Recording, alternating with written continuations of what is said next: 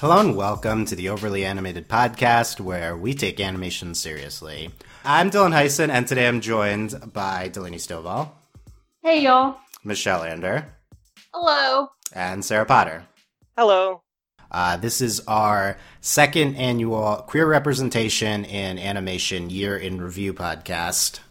We are going to be getting into the ups and downs in queer representation in all of animation, Western anime, in the year 2019, going through trends, progress that has been made or not made, and going through specific shows highlighting specific moments of representation from throughout the year. Like I said, we did one of these last year, so you could listen to that for kind of the genesis of this podcast.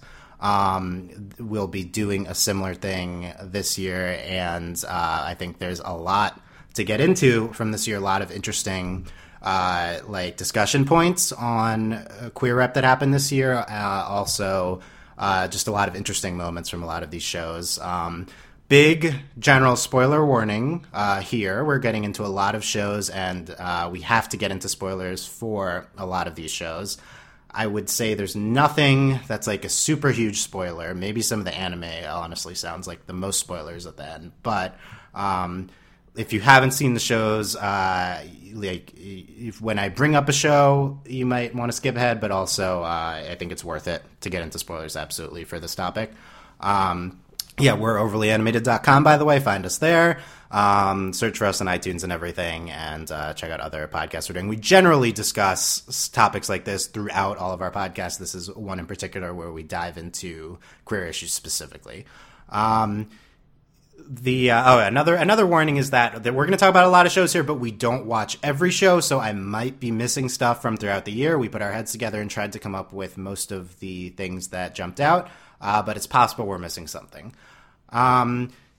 I would say listen to last year's podcast for a more in-depth intro into this topic, but some important things to get out of the way, starting with the same introductory quote from Steven Universe creator Rebecca Sugar, because I think this is just really good and really base level for understanding why are you guys doing a whole podcast on this? Well, here you go. Rebecca Sugar says, by including LGBTQIA content and characters in G-rated entertainment for kids, you tell kids when they're young that they belong in this world.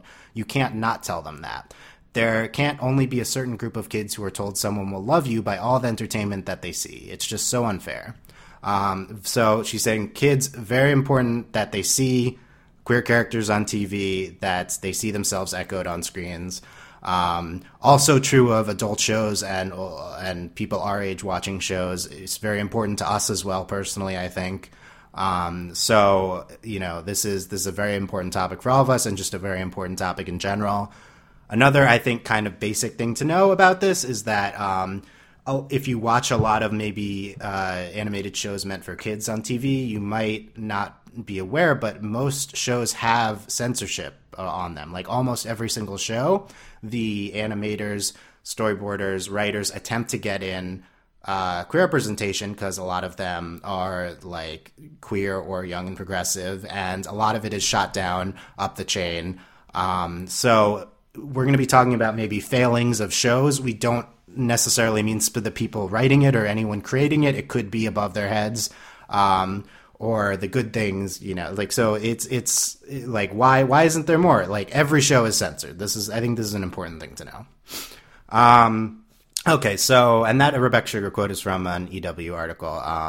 You can search Steven Universe Voltron, kids cartoons, LGBTQ characters, something like that to get that article. Okay, so looking over this year's representation from this year, I think that last year was more obvious, maybe to me, what we're going to talk about to start with. Last year was like a big groundbreaking year for Western animation, with the first 3 ever same-sex kisses involving a main character on kids' TV. This year continued that trend, yay, and but also I feel like I wouldn't say there's one moment as flashy, not necessarily as good or as important. I think those are subjective, but I don't know what the flashy headline is for Rep this year. Maybe you guys can weigh in on that soon, but there's maybe more of a subdued year on the surface, but I think once you dig into it, you start to see trends, like one trend that absolutely stuck out to me and helped by literally this past week Steven Universe contributing to it, but this is like a much better year for genderqueer representation, especially non-binary characters being presented in shows. There's several non-binary characters being presented in shows. Yes. Yep. Yeah, I think like that's I think by far the most obvious trend, and not necessarily something we expected, because I don't know if we talked about that almost at all last year. So that's very interesting. We'll definitely get into that. And a headline on the anime side, I think we talked about it last year, but I think anime is improving a lot. There is rep to talk about this year, and in past years there's almost no explicit rep to talk about. I will say, though, that it's still just a few shows, and there's still a lot of problematic shows, so it's a lot of mixed feelings, I think, with rep and anime, but there's some real highlights that some of these guys are going to talk about.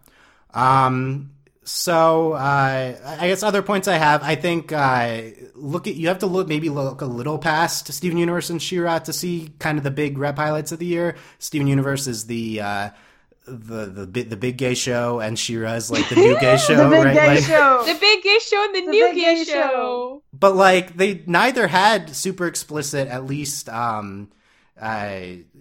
sexual orientation wise, like identity, like no huge moments, I would say.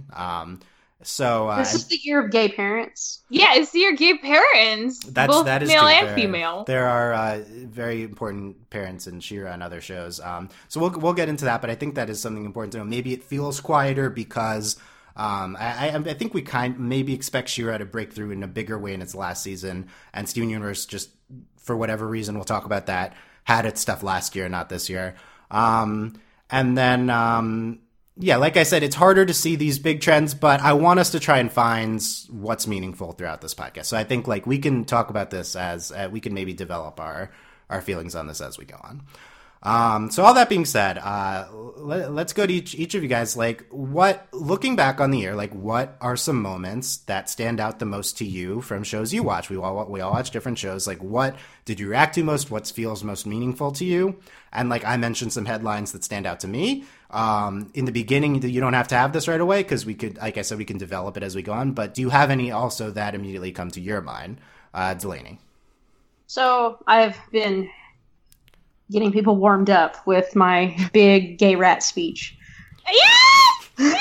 So Is that now?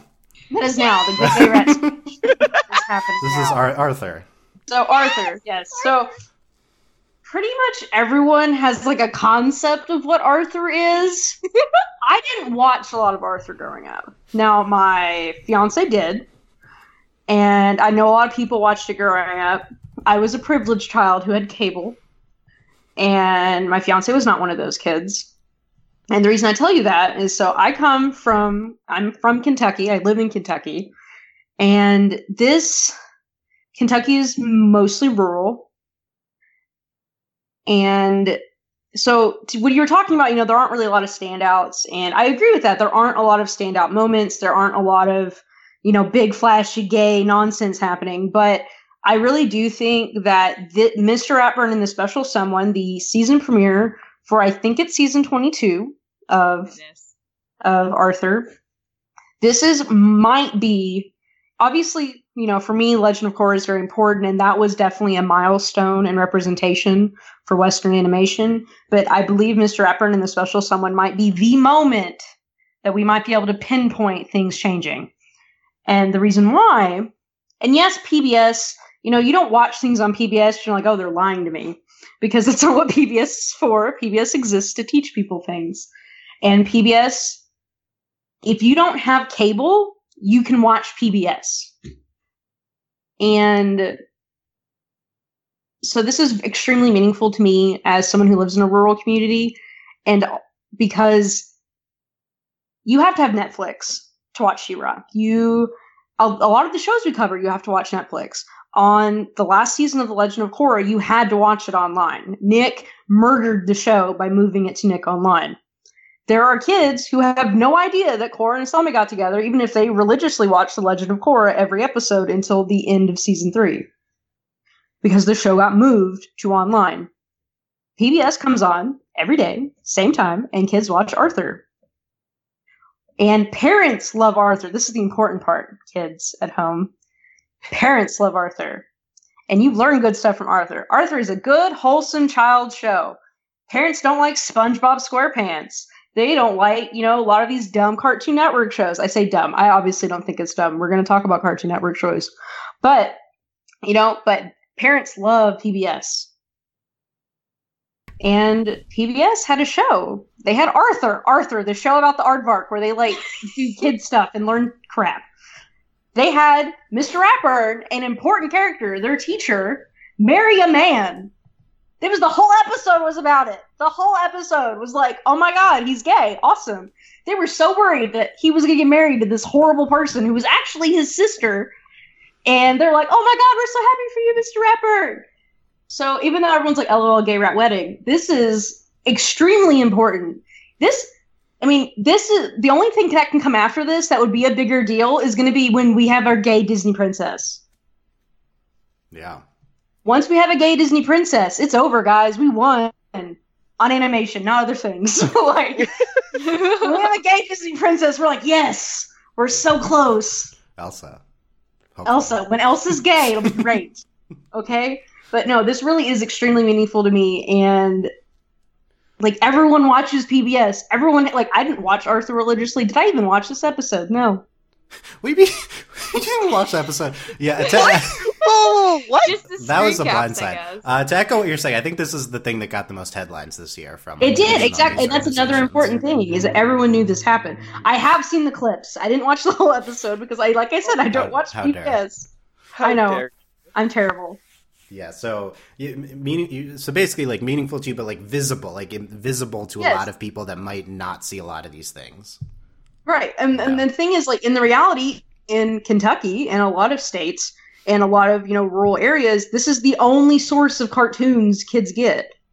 They watch PBS, and they get to watch all the animated shows on PBS. Yeah, and I think that's important for us to keep in mind, because even though maybe compared to some other things, this is a wedding involving a side character, right. It might not seem as important. I agree, this is going to be one of the most impactful things, because visibility is also really important, and Arthur's kind of this iconic show, and this definitely had the most headlines here. Well, it's for example, I don't watch anime. I don't. How dare. And a lot of people don't watch anime. A lot of people who we're trying to fight with. Granted, a lot of people do watch anime. I'm not saying they don't. But if some obscure anime gets gay rep, I'm like, that's awesome. Maybe I'll go watch it. But I don't really care. Yeah. So what's important to you is things that a lot of people are seeing. Yes, because I think that's ultimately the point of queer representation. Now, granted, that's the thing. That's what we're talking about. Korra. So if we make our starting point, The Legend of Korra. Korra's gay. And then we begin to see all these other shows that are gay. And, it's a trickle down that works. And, it was a big deal. It wasn't done great, but DreamWorks had the end of Voltron was gay. DreamWorks. After all that nonsense. It's and now we have She-Ra, which is the gayest show without being gay. It's incredible. Yeah, so I definitely so you're saying this is I think this is one type of importance of rep we can talk about, which is visibility to people that wouldn't normally see it, which is a lot what that Rebecca Sugar quote's about is kids seeing it. Yeah, and then the kids seeing it. And obviously I want to watch things that I want to watch be gay. Duh. Right, that's the other thing is there's people like us that might seek out obscure shows to watch. And that's important too.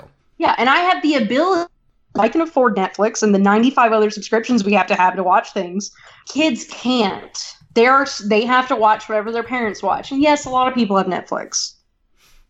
But in my community, which is rural Kentucky, which do I know a lot of gay people? I do. And I've gone out places. I've been to really small fairs, and I've had kids come up to me and be like, "Oh my God, are you gay?" And I'm like, "Yeah." And they're like, "Me too. I've never met another gay." This legitimately happened to my fiance. It was Pride, and she was wearing Pride clothing. And this kid who had never met another gay person got to interact with someone who was out. And that's why this stuff is so important to me. Yeah, big rep, very important. I'm really happy that y'all like to watch anime and you're going to have gay anime. That's awesome. I'm so happy for you. But then you know, when kids they don't see it, they don't get to experience it, but, you know, they're stuck. And stuff like PBS is really important to where I come from. Yeah, I really like that perspective from you. Very personal about how this affects like people around you's lives you've seen, and I love highlighting Arthur early on, because you're right. Like, even though it's a show we're not like talking about on this podcast regularly, Arthur in his 22nd season, like this is probably like, I do think this is maybe the biggest moment of the year in terms of global recognition. So awesome stuff, and we can come back to Arthur to get, I guess, other perspective and stuff. I told you the gay rat speech was coming. Okay, there you go. Thank you. I forgot it was coming. I was pleasantly surprised. I kept updating people that the gay rat speech is coming. Okay, Michelle. To refresh on the question, what's some rep most meaningful to you, or that stood out to you the most from this year, or any other headlines that you're thinking of right now? Oh, man. Well, I'm still reeling off of the gay rat speech, too. Because, like your fiance, Delaney, I also grew up with not cable and would just watch PBS religiously. And Arthur was one of the... Like, PBS had a lot of quality shows in the early 2000s, but Arthur was just consistently very good and very funny. And that's the thing. Like, it's going strong for that long. They must be doing something right to keep it going and have, like, the ratings they need to keep greenlighting seasons. So, like, it is kind of this really safe seeming, well, not seeming, like, it's a very safe, like, quote unquote normal show that any parent would trust their kid with. So for them, like Delaney's saying, like, for them to be like, all right, Mr. Rapper, it's your time, you're gonna get married finally. This wonderful man, who is he also a rat? I forget. He's a creature. And they're in love. It's great. Yeah, it's Arthur. And it's like, if it can be okay on Arthur, it can literally be okay anywhere. That's kind of how it feels seeing it on PBS. Because I also agree that, like, while there are more niche shows, yeah, he's an aardvark. While there are more niche shows that can kind of delve into a lot of, like, maybe interpersonal character drama and, like, what's it like being very specifically, like, queer for them, like, there is something really important about just normalizing it for the sake of normalizing it. And I agree with everything Delaney said. It's very important not to lose sight of that, because that's a huge part of the mission, hopefully, of just, like, queer things on television, but especially for children. A lot of anime isn't for children, so it's really good that they can start with Arthur. And when we do this, like, we said earlier that this is kind of the year of gay parents. Well, we've normalized people having gay parents, and now we have a gay marriage in Arthur, and then, you know what? That's how this works, is you normalize representation. You don't have to explain it all the time, because people begin to become accustomed to it. And then we're not going to have like a trans storyline every time we introduce a trans character. You just be like, oh, okay. Yeah. I mean, and that's the thing too. Like, I feel like, honestly, like, Dylan, you're asking, like, what are my biggest takeaways? It's the thing that's so interesting about this year is it's just, this feels like the first year in a while that's just, like, such a ripple effect year in terms of, like, all these shows have a permeated part of them that's queer in some way. And that, I think, on its own is just, like, one of the biggest steps we're seeing in terms of that normalization. Because, like, I feel very strongly about Professor Venomous and Lord Boxman getting married. But also, like, it's wonderful that, like, they're not the only two people explicitly gay who also get married in that show. And, like, that's I was reading the outline, because, like, and I was because, like, in the show. They're like you got Enid and Red Action, you got Joff and Nick getting married, and then you have Professor Venomous and Boxman. And the good thing about that is, like, it helps normalize it even more, because, like, sometimes I get scared when, like, you know, in the past, when you see characters that are kind of coded as evil, and they're allowed to be a little more, like, queer-coded, because it's like there's an implicit interpretation of, like, oh, but they're bad, though. You don't want to be like them. But if you make everyone gay, it's like, it doesn't matter. Like, who you can be gay and anything. And that's the best. That Be is gay, the best try. thing you can do. Yeah, like you can be gay dads. Your best friend can have her girlfriend from the future. You can be evil businessmen husbands together. Like you can be anything and be gay.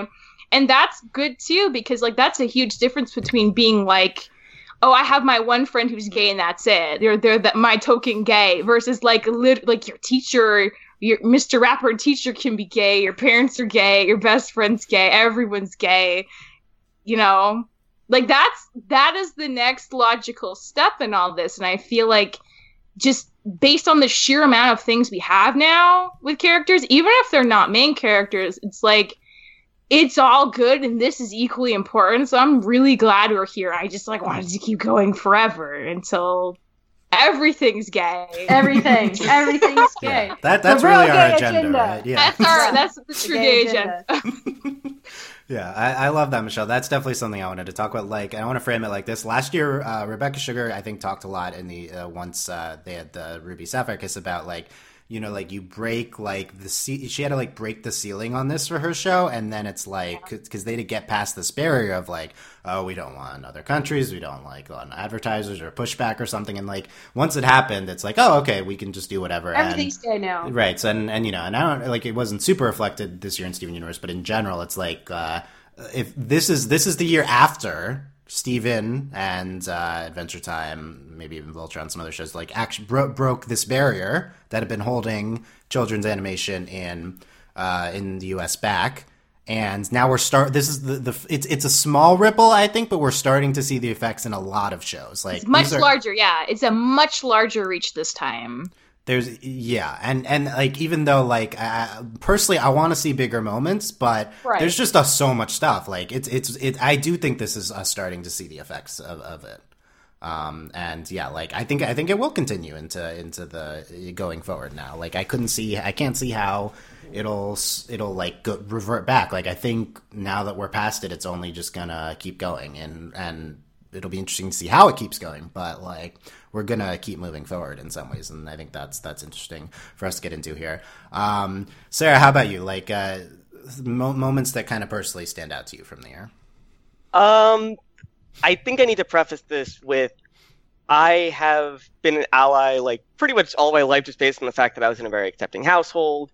Like I grew up in like an area where I was not like in the middle of nowhere. Like I just had a chance to be.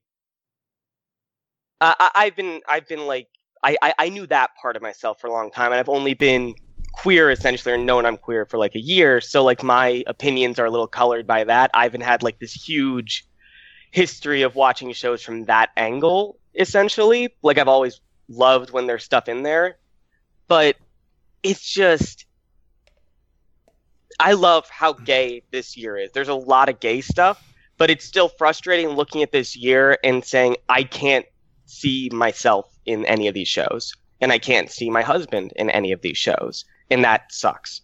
And I think that I am really happy that there's all this gay stuff. It's just like there's this big line between LGBT and T, and like it's because they're really different things, and they're grouped together because they're generally together, but they're just so different and such different narratives about identity, and that it makes it hard for me to be very excited about this year. But that's just because I think that I'm looking at a lot of stuff with fresh eyes in a lot of ways, so it's difficult for me to give a completely unbiased, unlike equivocal, like this year was great type thing, just because I only have a year essentially to look back on. Yeah, and I think should I give like specific shows? Am I supposed to do that now? I'm sorry. No, I mean, I think you were like there wasn't anything. So how do you like give specific? That's the problem, Dylan. Like the thing is, like I loved all the gay stuff everyone mentioned. I knew about it. I watched it, but like there were non-binary things, and it's crazy for me to say this. The best representation this entire year for me, like from someone like me, was the stuff from Genlock. That is shocking to me. Mm-hmm. Absolutely shocking. Because the fact of the matter is, most of the gender nonconforming stuff that happened in the shows was stuff that involved people that weren't transitioning in any active way. And that is fine. Like, those people are valid, those people exist, and those people are real, and they deserve, like, representation. But the fact of the matter is, the thing that really gets a lot of people up in arms is the idea that kids shouldn't take certain types of medicine, shouldn't get the medical necessary stuff they need to feel good about themselves, to feel happy. And that stuff's just very not seen in TV, not seen in animation, except for Genlock for some reason. And that meant a lot to me to have this active thing said that, like, I've actually transitioned multiple times. Like, we have the technology in this year for me to just change my body when I feel like it. And that's awesome. Like, that's awesome for me to see. But there's still no, like, we're not at the point where we can just have a trans character and not say anything, because I think, like, if I was 10 and I had someone on TV, like, actually explain what trans is, like, I would have realized who I am a long time ago and actually gone through and shown that someone could change their body the way they want it. Because unfortunately, that is a huge part of why I'm transitioning. It's not just because I want people to call me a girl. I want to look in the mirror and see someone that looks like me. And there isn't a lot of representation for that. And so that's why I'm, like, going to be a little bit, it's going to be difficult for me to talk around all your excited talkings, because, like, at the same time, I'm very frustrated, and it's hard for me to pair that with all the things happening this year.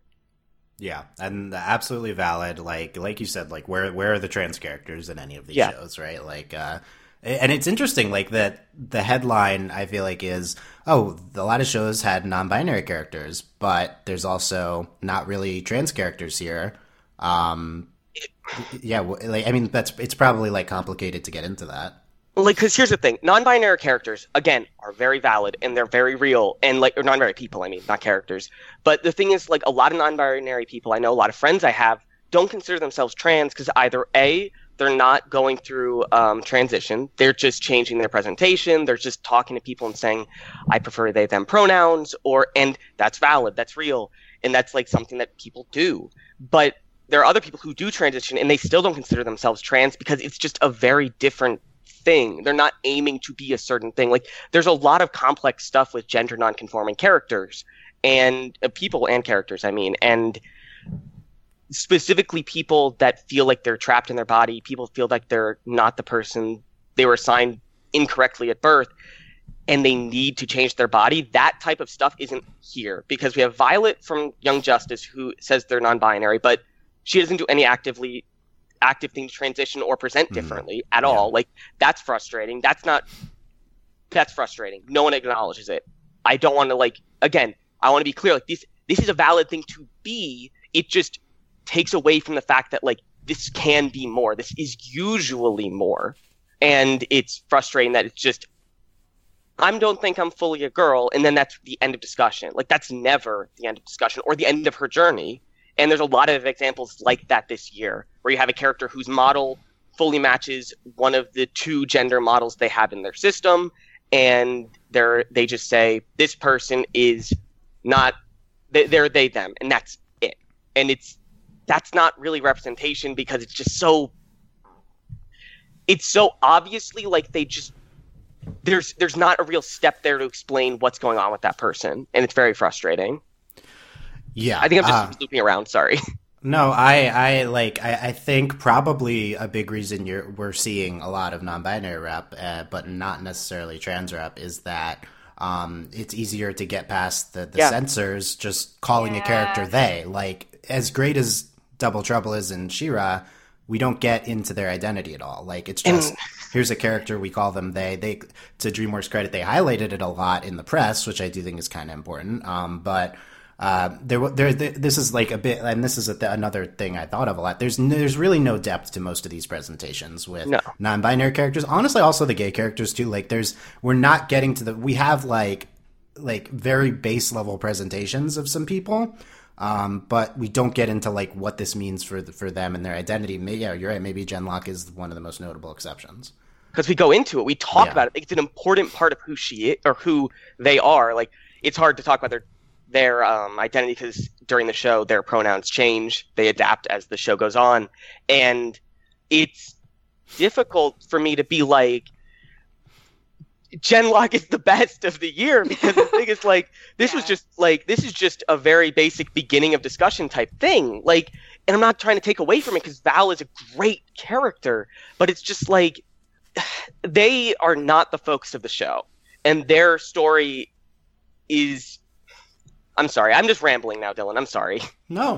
I mean, I think we'll get to it as we get to other stuff in the year. Like, yeah, we can continue to talk about it. But yeah, I absolutely agree with everything you're saying, and I think that's really important to talk about. And yeah, I mean, personally, like, there's a lot of exciting stuff here, but from the perspective of like we don't get in depth with anything, like any sort of rep, like that's what's disappointing to me. Like, also, there's no like huge moments. I will say that was also last year. Like, none of our representation. Because unless we have the closest we get is Steven Universe, unless the show is about being gay or being queer, we don't get that sort of rep. Yeah, and honestly, Steven doesn't get into it that much either. Exactly. Like we're lucky. The closest thing we get is fusion, and that's only occasionally. Yeah. And we're lucky if we get lip service, and that's what all this rep is. So I think this is a greater problem with, queer media. Yeah, and I do think this is an element of censorship. Like, it's one thing to get a base level presentation through; it's another thing to get like an entire arc and stuff through. Right. And so I have yet to. We haven't really gotten a coming out story in animation. Like, that's not a thing that hasn't happened. And I agree with all of this. Like, it doesn't happen. So I mean, unfortunately we have to be happy with lip service for now.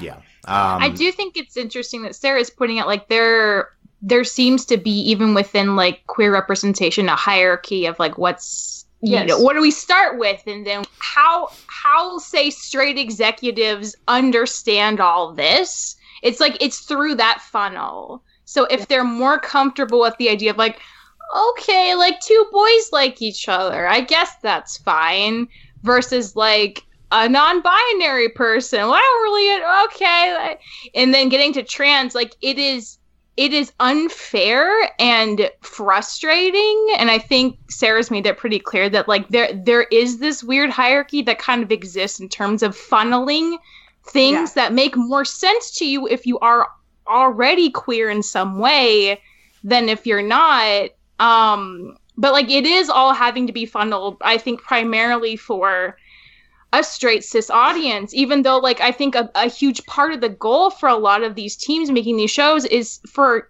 actual queer non-cis kids to identify with people who look like them and act like them and have experiences that they have. And that's unfortunately, you gotta get them both.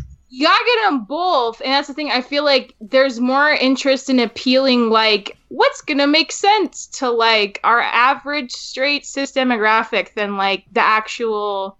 I mean, it's important that they understand it, too, but I think, like, the queer kids are also very in need of just the stuff in general, regardless of how well higher up people understand these things themselves. Like, it needs to be made. Yeah, I think it reflects our society, what we're seeing to a large extent. We've been moving towards more general acceptance of male and female presentation, marriage, right? But like trans people are under fire in a way that to be honest, a lot of gay people are not right now, and I think that's coming through and not having that rep there. I want to say this and say that like everybody like has struggles, everyone has that, but I just want to explain like the reason this needs to happen is because I went through puberty. That sucked. And that's a permanent thing that happened to me and Cade. And if I could have found out earlier that happened, but my body has been irrevocably changed. And if I could have found out, I would be a literally completely different person today.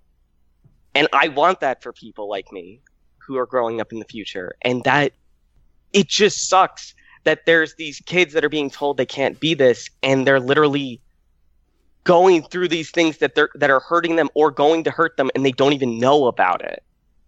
Yeah. So you're saying it practically it is especially important for trans kids to see rep earlier in life, so that it'd be much easier for them to transition. Yeah. Yeah. So I think in general there's importance of like this getting through to kids, and whatever rep type is not getting through, but. And we'll get more in depth in this. I think, like, I mean, we're already pretty far in, but like as we go through the shows, like while stuff is like what is breaking through, what's not. I don't know. I guess quickly stuff that particularly stood out to me that we haven't talked about. Like I don't know, I'm pretty like analytical with most things, but sometimes things really touch me. And yeah, I think Star Butterfly this year, who's a character I just really love and connect with a lot. Just seeing her presented as bisexual, even in a minor way, was like pretty incredible. Like it's really just like 1.5 episodes, but like what they got in, I think was really meaningful. And then another thing was I think Craig of the Creek, in a lot of ways, the show I really connect with, and it's not like super explicit, but the Honeysuckle Rangers, the presentation of them. Oh, they're so good. I'm getting caught up on that show. I'm excited. Oh, yeah. I've always said that's real. It's like really impactful for me, and just seeing kind of like young boys. Like I think that's like pretty unique thing among all these shows, like young boys having feelings. So I think that was really wonderful. And we'll get into this. Let's start going through and of course bring up anything we talked about at any time as we go through here. We talked about a lot already, but with Steven Universe, like last year we had the big Ruby and Sapphire arc and their wedding and their kiss. This year we have more small moments. I think most notably for me would be like this week we got Shep, Sadie's new partner in Little Graduation, who's presented as non-binary, at least using they them pronouns. And a lot of people are loving Shep already. Well, the whole time I was like, Steven, be nice. Shep's cool. Yeah. Even though they're really new to everything. They're very insightful. I was like, just based off the character design, I was like, Shep's really cool. Don't be mean to Shep. I think this was good representation for non-binary people. For everything I just said that wasn't good. Like this is good representation, because we say they them and we're very clear about that. Yeah. And we say partner for them. Like that's really good. I really like this.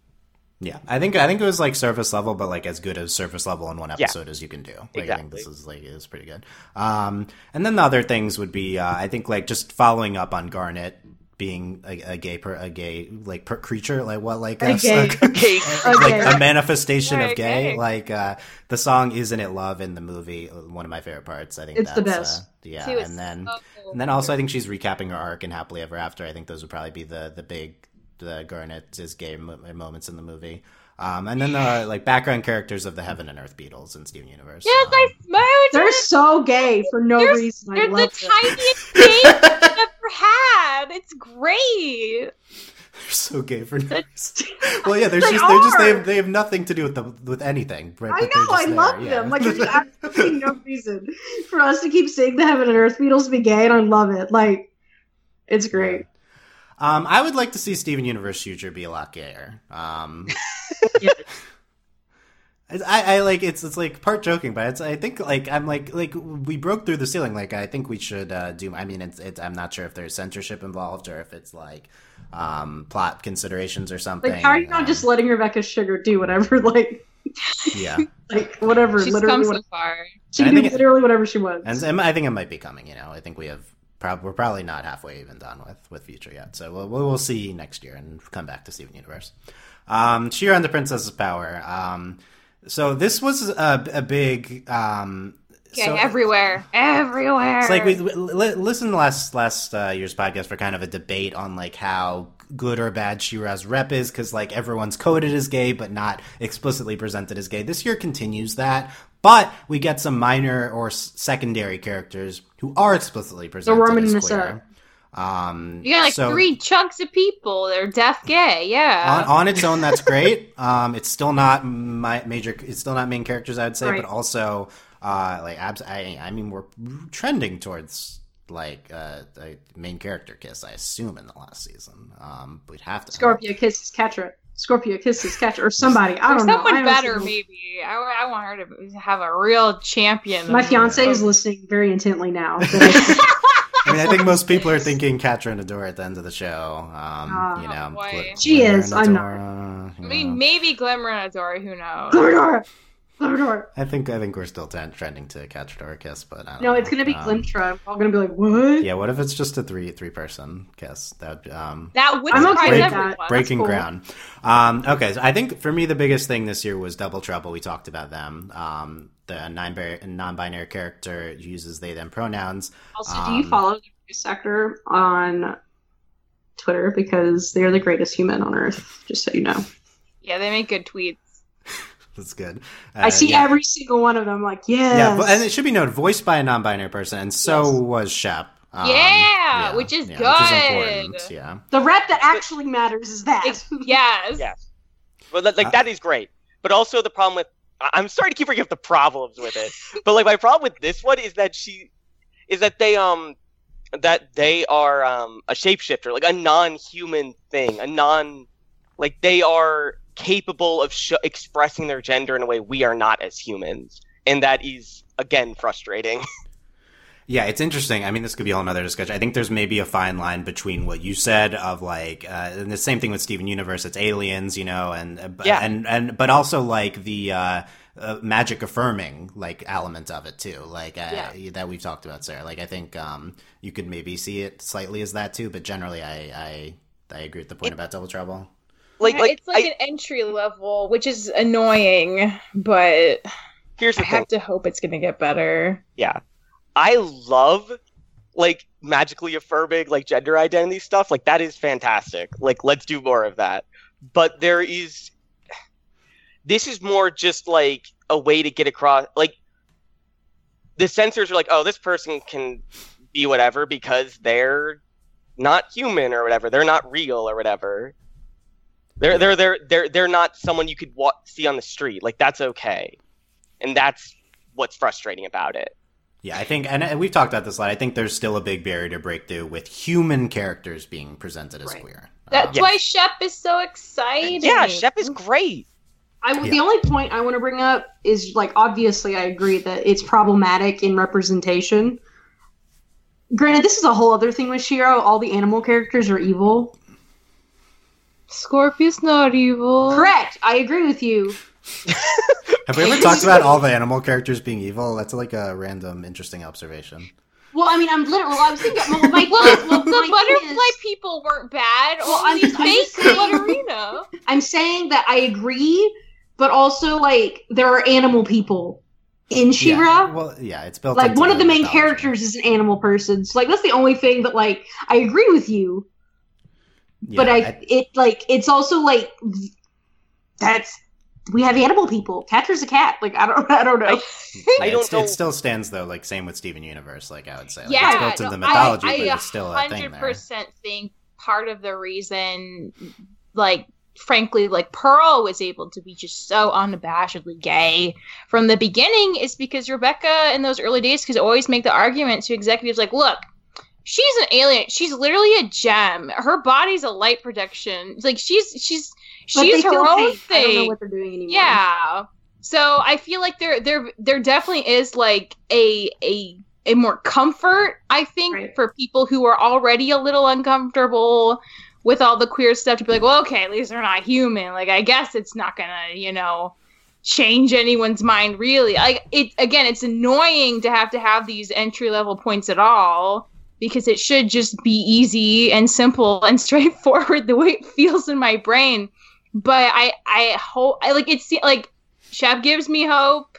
The fact that it's just popping up in so many different more places gives me hope. But, like, I agree. It is, like, annoying that it keeps having to be like, well, they're not quite human, though. They're not quite normal.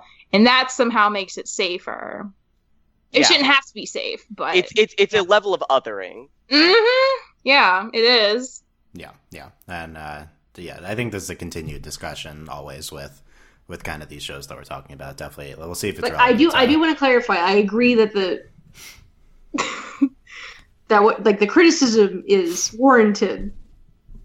But I see it more in other shows than necessarily this show, just because, like, it's not like Double Trouble is the only weird animal person we see in the show. No, that's fair. But I will agree that I think a bigger thing is also they specifically in Double Trouble's presentation make Double Trouble creepier than they necessarily need to be. Like the eyes and like because they do a lot of weird eye stuff. The ears, and I mean like in the actual animation, like how they act, like they do like the creepy blinks and like and like their tongue, like that stuff. I was like, there was no reason to do that other than to make me feel weird. Like, don't do that.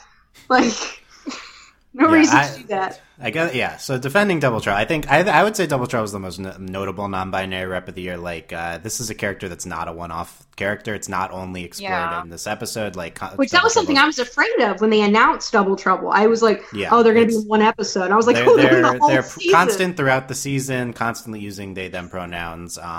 It's like the bad part is like I think it's not explored at all or talked about, and also I think Double Trouble's character is not really gotten into. But they are present throughout the season and significant, and I do think they are sympathetic to the audience and made to be making like audience saying points. I think that's like to a certain extent, Double Trouble is like an audience surrogate character at some point, and I think that's kind of powerful of them being non-binary too. When they confront Catra, especially at the end. Yes. Yeah, definitely. So I think there's like a lot of good done with Double Trouble, and also it's like the most kind of consistent queer character that's been presented in the show in terms of like number of episodes in a row or something. So, but also we have other notable characters that pop up maybe sometimes, like Bo's dads. In the season 2 episode, I think we had a whole episode where they went to visit Bo's dads. They come for the coronation, don't they? I think they're there. They're slightly there, yeah. Yeah. Yes, but I think mainly they're just presented as a very healthy relationship and cute together and stuff. Yeah, and they are very cute, and they're very supportive of Bo. Yeah, they are. They're supporting him more that he doesn't want to be like a librarian like them.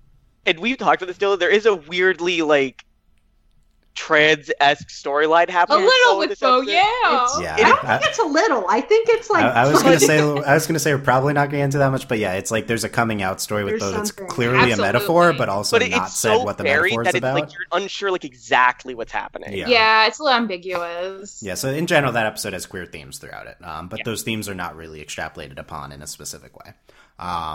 But yeah, that's I think that's one of the most significant queer episodes of the year, between Bo's dads and the kind of coming out theme to it. You were like, you're coming out, but we don't know why. Coming out as a fighter, right? Like, or as Natasha and Spinnerella, who were characters that were presented as together in previous year, are shown more explicitly and doing more things in the most recent. And they're flirting. It's cute. Yeah. Mm-hmm.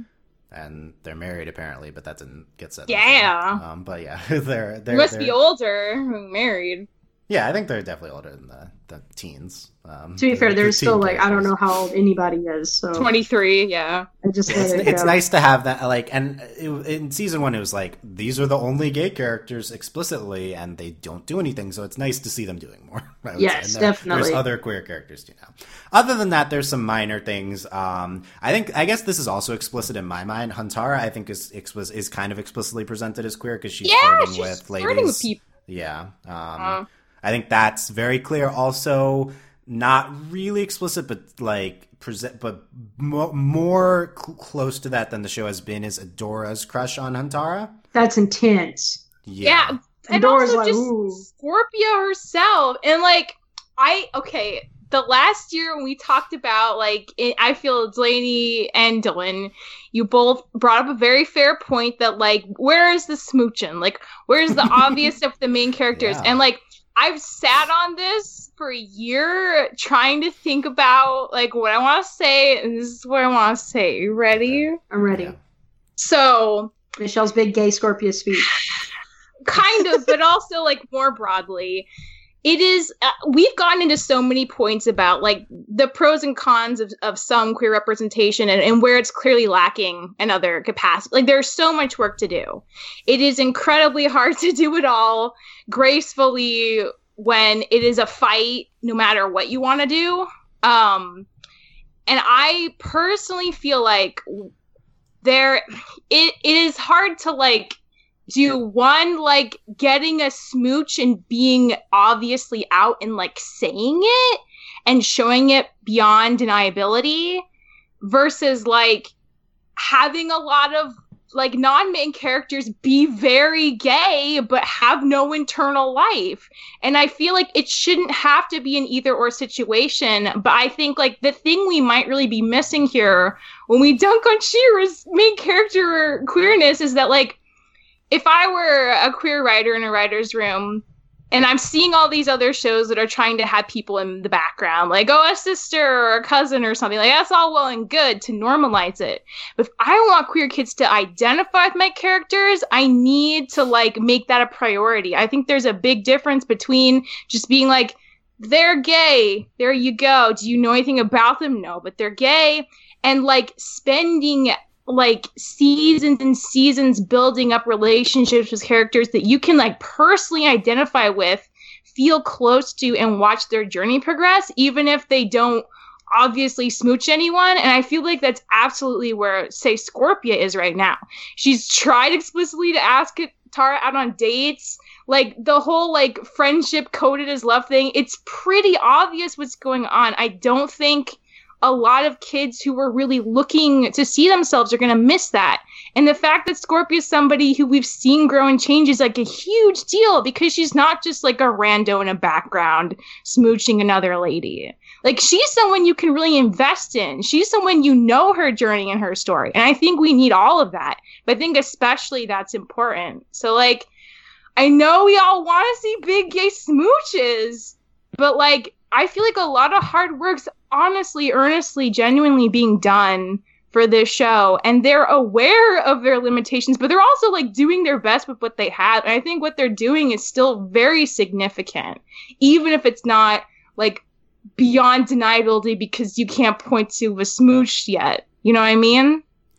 Yeah, and certainly we acknowledge that everyone's doing the best they can. That's why I said in the beginning, like, when we criticize stuff, a lot of it's on the executives, not on the people making it. But I think that's fantastic, Michelle, what you said. Like, I think, like, well, I spent a year, I had a whole year to think about it. That's why. It's really well articulated. But I think what I'm hearing is that even if it's just coded, it's main characters, and that's so true. Like, you can understand what they're thinking. You can see how they interact with each other. You can feel their feelings, and that is so much deeper than just seeing like someone in a background shot. You know what I mean? Like that's so much more personal. And Star Wars. It needs to be personal.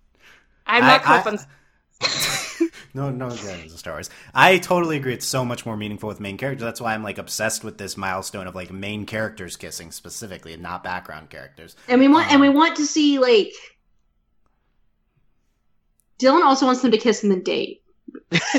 Yeah, well, that's I mean, that's a big deal. In a perfect it is a big deal because I don't want like Korra ended on the kiss, which was awesome, phenomenal. It's but then what happened next? And I get like, which in a perfect world, we would get like deep character investment build up for seasons and a really good out character who's explicitly queer beyond deniability. But what I'm saying is, like, if it continues to be this weird struggle of an either or between like you can be gay and obvious but you're not going to have any internal life and you're not going to be a main character, or you can be a main character and have a vastly interesting, like, empathizable interior life but you might not smooch, I feel like that's still incredibly important, and I would prefer that to just, like, no internal life, queer person in corner. Well, it still needs to be explicit, which I think that's the issue, because, like, yeah, you can have background characters who are explicitly gay, but they don't do anything. But, like, I want Scorpia, like, I'm not saying they have to, like, kiss, but, like, am I like Scorpia's gay? Yes. Do I think other people think Scorpia's gay? Not necessarily. So, like, I think that's the issue, is you can be, because it's not like, if I wanted to watch something that was just about being gay, I wouldn't watch, like, that's not the kind of stuff I like to watch. Like, I want to watch this big fantasy adventure, but then someone be gay. Like, that's what I want. So I think that's the thing. Like, I think we're getting there. I really do. Yeah. And that's like what I'm and it can be part of the character's journey. Like, that's fine. Like, that's a whole narrative issue. That doesn't matter. Like, cool. If at the end of the journey they're like, that's cool. I don't care.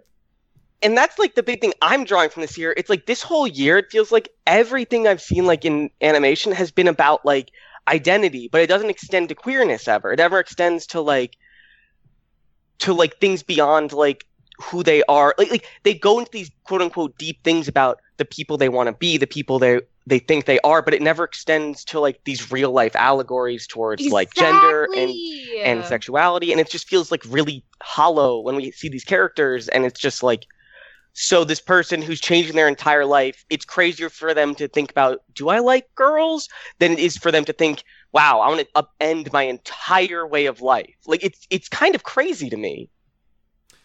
Yeah. I think Michelle's point in general of like seeing the internal journey of a character, even if they're not kissing someone, versus seeing like some rando kissing someone is maybe more powerful. I think that's like really good point, and I think She-Ra is the show that taps into it the most. Yeah. I also agree that it like should get more specifically into identity, for sure. But like, yeah, it's, I mean, and to like, I hope kids watching Scorpia understand she's gay for Catra. I don't know, but I hope so. Try and ask her up. Like what I meant was like, you can have the character be explicitly gay. Maybe they don't have to make out with people, but like, they're gay. Yeah, but definitely. But also, I think what Michelle's saying is like, this is important on its own. Maybe even more important than a lot of the stuff we're talking about. It's just like, just for example, it's like, Scorpia's in love with Catra. Catra's not in a place to date her. It takes Scorpia 4 seasons to have enough, like, to trust herself enough and have enough respect for herself to walk away from something, even if she loves that person. And little gay kids need to be able to know, like, what a healthy gay relationship is. And just because they love someone who might also be gay, it doesn't mean they're that person for them. Like, so many kids can see that in straight media, like, a lot more now. Just, like, the difficulties and minutia of navigating relationships as a person. And that's why gay kids need that, too. And so, like, again, like, seeing Scorpia navigate that's so validating, because it's like, yes, like, there's somebody who's like me, and they, this might not be the one, but there's gonna be more girls out there, and that's okay, and like, good job. Like, it's treated as very triumphant, like Scorpia walking away from that. She's found a whole bunch of new friends. Like, it's teaching kids there are other support systems out there, like new ones that they can find and to have hope. Well, I think there's just a lack of representation of good relationships, period. Yeah, but I think if there is period, that means there's even less for like anyone queer. Exactly. So like that's just so needed, and I'm just like so glad that this is at all being done so intently, and I want to see more of it. But I just like, I don't want to take away from like what a big deal that feels like period. Yeah. I think Michelle's making a lot of sense to me, and I do think it's like a genuine arc of Scorpia's feelings for a woman. Like, that's this year. There's like, and that's pretty unique among any. That's like that's a genuine, even if it's in cagey terms, like that's like a genuine emotional arc that's presented. And yeah, I do think people are going to connect with that. And I will say, relative to last year, as like maybe harsher on the show, I think this year it's still coded and stuff, but like it's a lot more stepped up. Like, I think like the Scorpia attempts to ask Catra out, that's like very clear what she's doing in that one episode. And I do think Adora's crush on Antara is like very clear. So I think the show has like been a lot better at building and a lot better with it, but also on its own, it's valid. Like, I think that's a great point. Also, we don't need to wait a year next time to talk about it, Michelle. We can get into it whenever. So let's bring it up, and like, I do want to next year. I do want to do more of this type of podcast in small, like specific increments or stuff like throughout, and we don't need to save it for this. So hopefully we have big stuff to talk about with She-Ra ending. Like, maybe we will get that big kiss, or maybe we will see these arcs culminated in interesting ways. Yeah, I mean, She-Ra has the most bullet points on my outline for things that happen, so I do think it maybe wins the award for quantity of gayest things this year. The most gay. Yeah, that's pretty important. Okay, here's another big show. We're hitting the big ones early. OKKO ended this year and had at least one huge moment. I mean, Michelle is going to have to talk about this. I did watch the Enid and Red Action kiss episode, and cute on it's the really beach. good. Yeah, very cute. This is one of the few main character on screen kisses. The first I think we've talked about. So that's very important on its own. Michelle, more about that, and then you mentioned Venomous and Boxman getting married, and Nick and Joff, who are minor, very background characters-ish, but yeah, having a wedding. It's a lot. It's all so good. I think like the thing about OKKO especially is that the crew never pretended anyone was anything but like super gay or queer the whole time. So when they started getting married and kissing each other, it was just like, hooray, yes! We already knew for so long, but now it's undeniable. Again, like it's that we get to the undeniability factor, which I think is a lot of what we're still like wanting from these shows. But also we get like Enid and Red, I think especially, like their relationships put in the forefront in quite a few of their episodes together. And even though they don't explicitly talk about their identity, their relationship and wanting to make sacrifices for each other and deciding to put their relationship first in a lot of ways, I think is very validating to see. And the fact that, like, you know, Boxman is just so attracted to Venomous the second he sees him, and he keeps being aggressively attracted to him the whole time, and Venomous comes around by, like, the kind of clunky but, like, endearing genius of Boxman. And it's just so good. And the fact that those are, like, paired, like, you got good guys and bad guys that are, like, in love. And that's just so, it just feels so all-encompassing that, like, so many people are gay at the same time on the same show. I think that's a really good way to normalize it, honestly. And, like, weddings are always good. So we get to see a wedding take place. We get to see the marriage rings. And we get to see, like, Venomous and Boxman, like, grow older and, like, happy into this older chapter of their gay life together. And it's just like the combination of all that is just deeply satisfying on a level I like didn't know I could have in 2019. But I love it, and it's just really good. And I just love Boxman so much. So that's not because he's, you know, queer, but he's great. Okay, awesome stuff. Yeah, I think the awesome with the Voxman stuff. I think the Enid interaction kiss is like one of the biggest talked about moments of the year for sure. It's just so happy and sweet and just like a chill date that they're on, and they like each other, so they kissed each other, and I feel like that's good too, because that's like a nice subtle. Like sometimes it's nice for it to be kind of bombastic. Like I feel like Korra and Asami was a little bombastic, and like Bubbling was a bit bombastic in its way, but it's nice to have just those gentle, comforting, like everyday tender stuff too, you know, like that's equally nice to see. So I kind of like it for that reason also. Yeah, it's a good point. The 3 kisses I talked about last year are all kind of these dramatic moments in these dramatic plot episodes, or I guess the wedding, I mean, I don't know, it's a plot point at least. Like, this is, like, very chill, very, like, end of a chill episode, yeah. It is really nice, and I'm glad it's getting recognition elsewhere. From very positive show to a very question. Sarah, Young Justice Outsiders actually was one of the gayest shows this year. So we talked about Violet being non-binary a little bit already. I think just the summary of that is they have an episode where Violet, like, comes out as non-binary, but they don't really get into it all or don't handle it very well. Okay. An attempt was made. They say she's... So for people who don't know, what happens is Violet is a reanimated corpse, essentially, with the mind machine.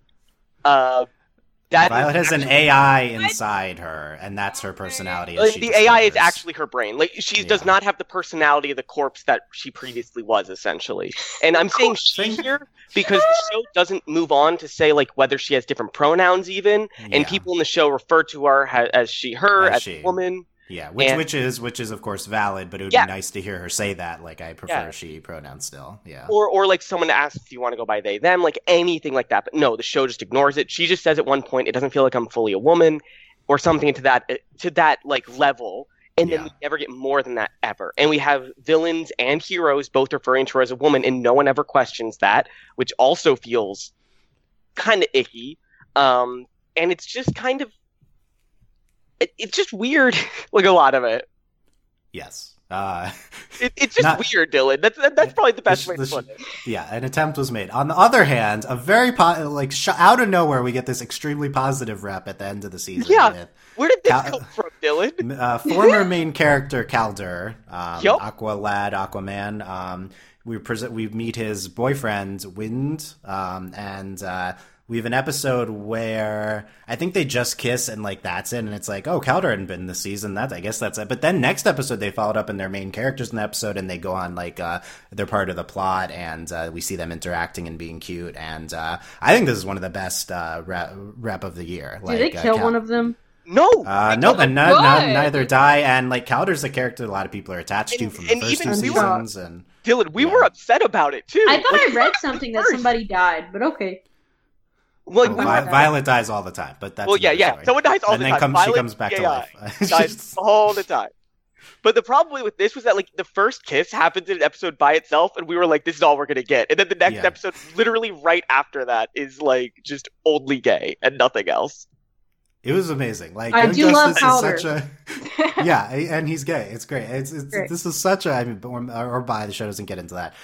This is such a polarizing season of Young Justice. Oh, he's also a character of color, so this is like a big deal. Also for like one, it's hard to get gay characters. It's also hard to have characters of color be gay. Mm-hmm. Absolutely, and it should be noted, Violet's like hijabi wearing, like non-binary. Hijabi, but they also never mentioned that corpse, and also Violet kisses a woman in an episode. For context, I have only seen in its entirety the first season of Young Justice, so I know who the old Violet's characters a new character, are. yeah, and then Violet kisses Harper, and it's like in a very negative context, not like just like it's like well, no, Dylan, that happened first. That happened before. That was the first kiss, and we're like, oh, Young Justice is doing bad rep, and then it did good rep. But I guess I'm of the opinion I would prefer that they took a swing with Violet being non-binary and kissing Harper and missed, than have not done that. Well, yeah, and then they do something actually good at the end. I also think there's a part of it that's bad because like they never talk about like the complex like gender stuff that is Harper like the gayness of this because one of them's non-binary, like that is a complicated gender discussion at that point. But of course they're not going to go into that, and that's okay. But we don't even touch on it. Not even close. Yeah. I will say there is a new next season of the show, and I think it's very possible they get into more identity stuff with Violet. Or Violet's just gone because there's too many characters. Yeah, I mean, really, who knows what they'll talk Yeah, about. who knows, Dylan? Yeah, in summary, Young Justice had actual stuff, gay stuff happening. Yeah. Go watch the season. It's potentially very frustrating. Should I get caught up on Young Justice? Yes. Sure. Look, if you want this season of Young Justice, Beatrice like hated it and dropped it. I like loved it and ranking it number 3 of the year. Like, it's very differing opinions. It was strange, though. Calder There's Wonder Woman in it. Yes, I think minorly or something. Less interested. She's definitely in it. Everyone's in it, but everyone's not a lot. Not a lot. There are literally 2,000 characters in this show. Yeah. Oh, okay. No. Okay. Anyway. Okay. Let's speed up. So Craig of the Creek. Craig of the Creek. Recently, we had the most obvious gay characters in the show are the witches, who are these, I guess, like teenage girls that are goths or something. And, yes. And they kissed in this episode. We haven't even done a podcast on it yet. The Haunted Dollhouse. And it's on screen. Yeah, we will. Probably this January. And it's I don't know. It's they kissed. It was great. They kissed. It was great. That's the headline. They kissed. It was great. I think this is the third. I guess they're not a main character, but I think they're like significant enough. But this is like very soon in the show for a kiss compared to everyone else, and I think that's pretty great on its own. Yeah, that's true. This isn't like a last season thing. I feel like this is a big trickle down from Steven Universe. Like I don't think they're kissing unless the wedding happens last year. I think that's pretty wonderful. Although production schedule is IDK how that works, but I mentioned Honeysuckle Rangers as well. That's like less explicit, but like clearly feelings. And then also Craig has a cousin Jasmine who mentions having a girlfriend. Yeah.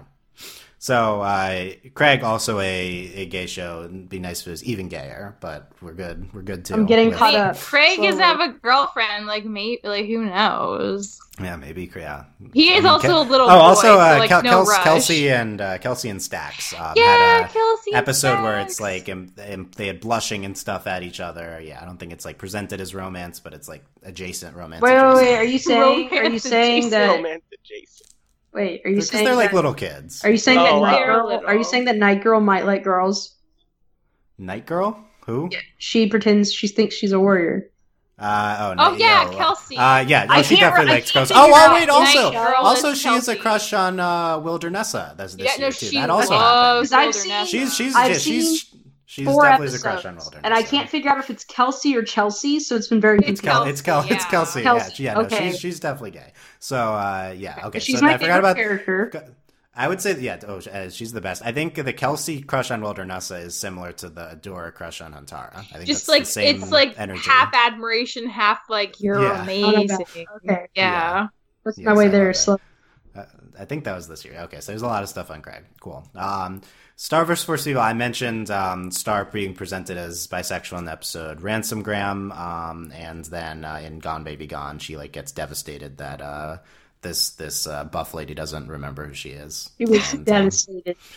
It's wonderful. I would have loved if we got into this more with her, but it was just really amazing on its own. Also, we have this character Jackie, who comes back this year and is like the show with a girlfriend. It's kind of and then they bring her back. It's a big energy move.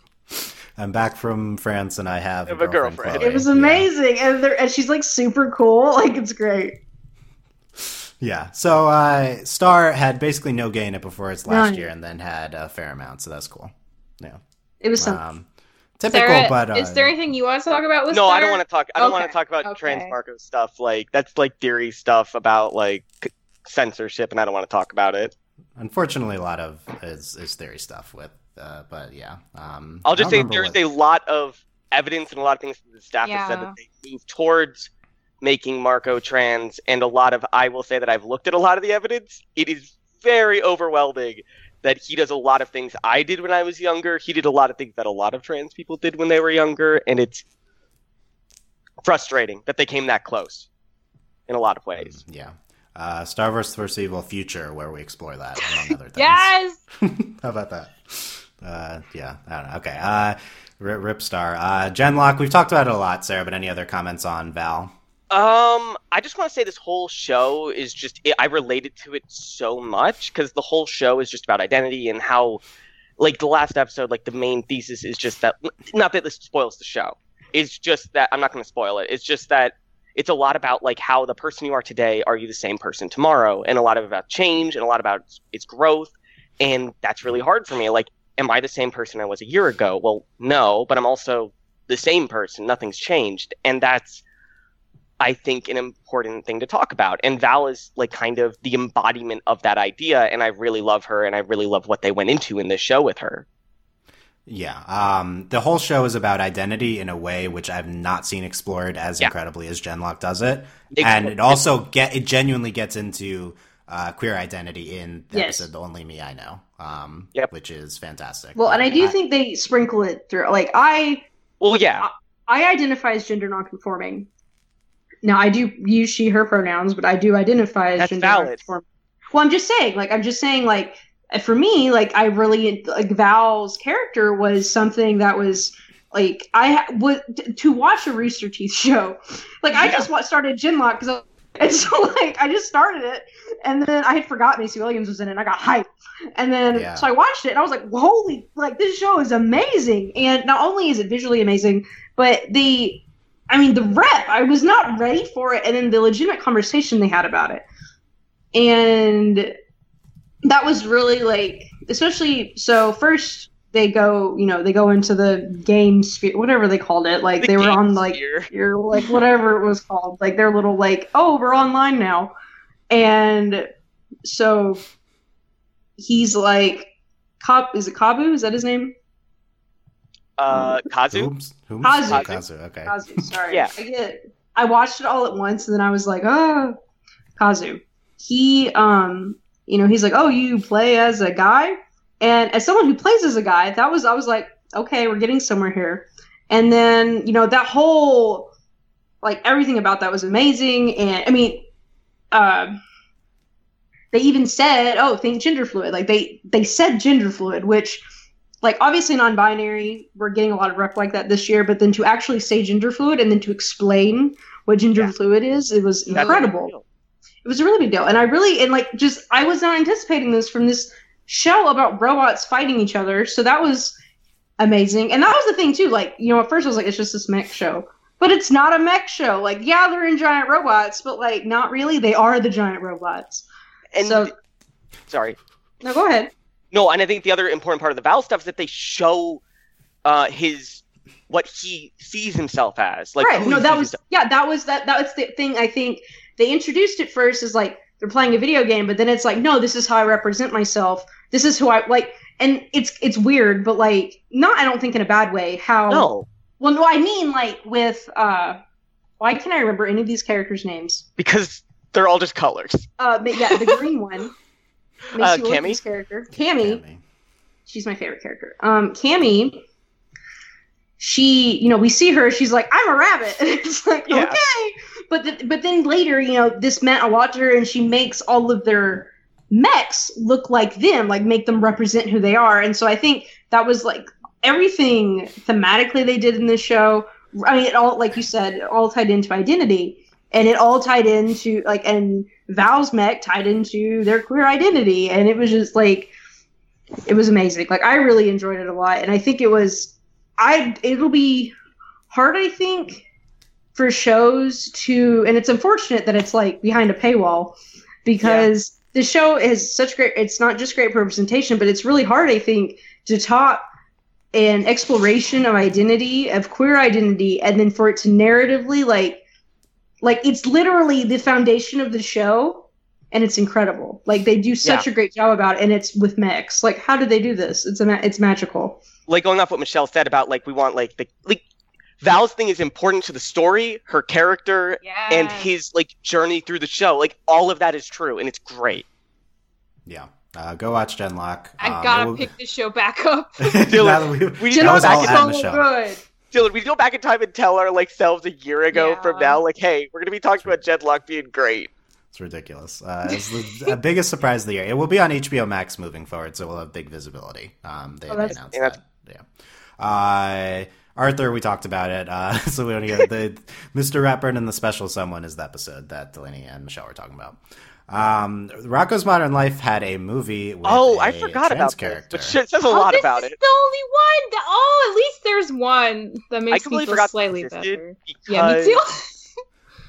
I watched it, and the problem is that, like, the trans stuff here is amazing, and, like, it's a very, very, very good representation of trans stuff, and I forgot about it existing. And the problem is that the rest of the special is just not really related to it at all. Like, it's just not related to the trans stuff, and it's very much confined to, like, about 5 minutes of a 45-minute special, I think that's about right, which is a little frustrating again. But no, but she is I think she is the emotional core of the special, Rachel, and I don't think there's much more to say than that. Like, if you want to, like, watch her thing, like, you can probably watch, like, her clips are on YouTube from Netflix. They put them up, or at least the coming out scene, and that's pretty much the biggest scene she's in, and that's it. And it's a great scene, but that's about it. Like, like you said, Michelle, there's, like, explicitly trans, but then there's nothing more than that. Mm-hmm. But I did forget she exists, because the special was not that amazing. So it was a lot, summer. It was a while ago. Yeah, it was. Yeah. Okay, nice though. Ruby not spending a lot of time on this. But Dylan, fair game. No, Blake and Yang is the only thing I found notable enough. We've been waiting for Bumblebee to be canon and explicit, and it is not yet. They're just flirting a lot. They're flirting. They did kill a man together. That's they did. That was this year. Yeah, they did. It was this year. See, this is the thing. This is what messed up my rankings earlier, because I was like, oh wait, season 6 happened this year. So that very end, they did that, and they held hands, and then they've been, like, blushing at each other and stuff. I will say, when they killed a man together, that was extremely gay. It was. Yes, that's the gayest act that you can do. It was extremely gay. Hopefully next year we can talk about this being explicit. And there's other stuff that is Ruby is getting more gay, but is not really there yet, I would say. But it's getting there. Okay. We're Crow and Clover. Why do you hate them, Dylan? Okay, Dylan. I'm really not talking about this an hour and a half into. Okay, so I don't. Relate to Michelle with no context. They're cute together. It's fine. Okay. It's not their fault that. It's not their fault. Okay. Dylan also just hates crows, so like that's like a whole other thing. I like Crow. I hate his semblance. Okay, BoJack. Michelle, they have have magic.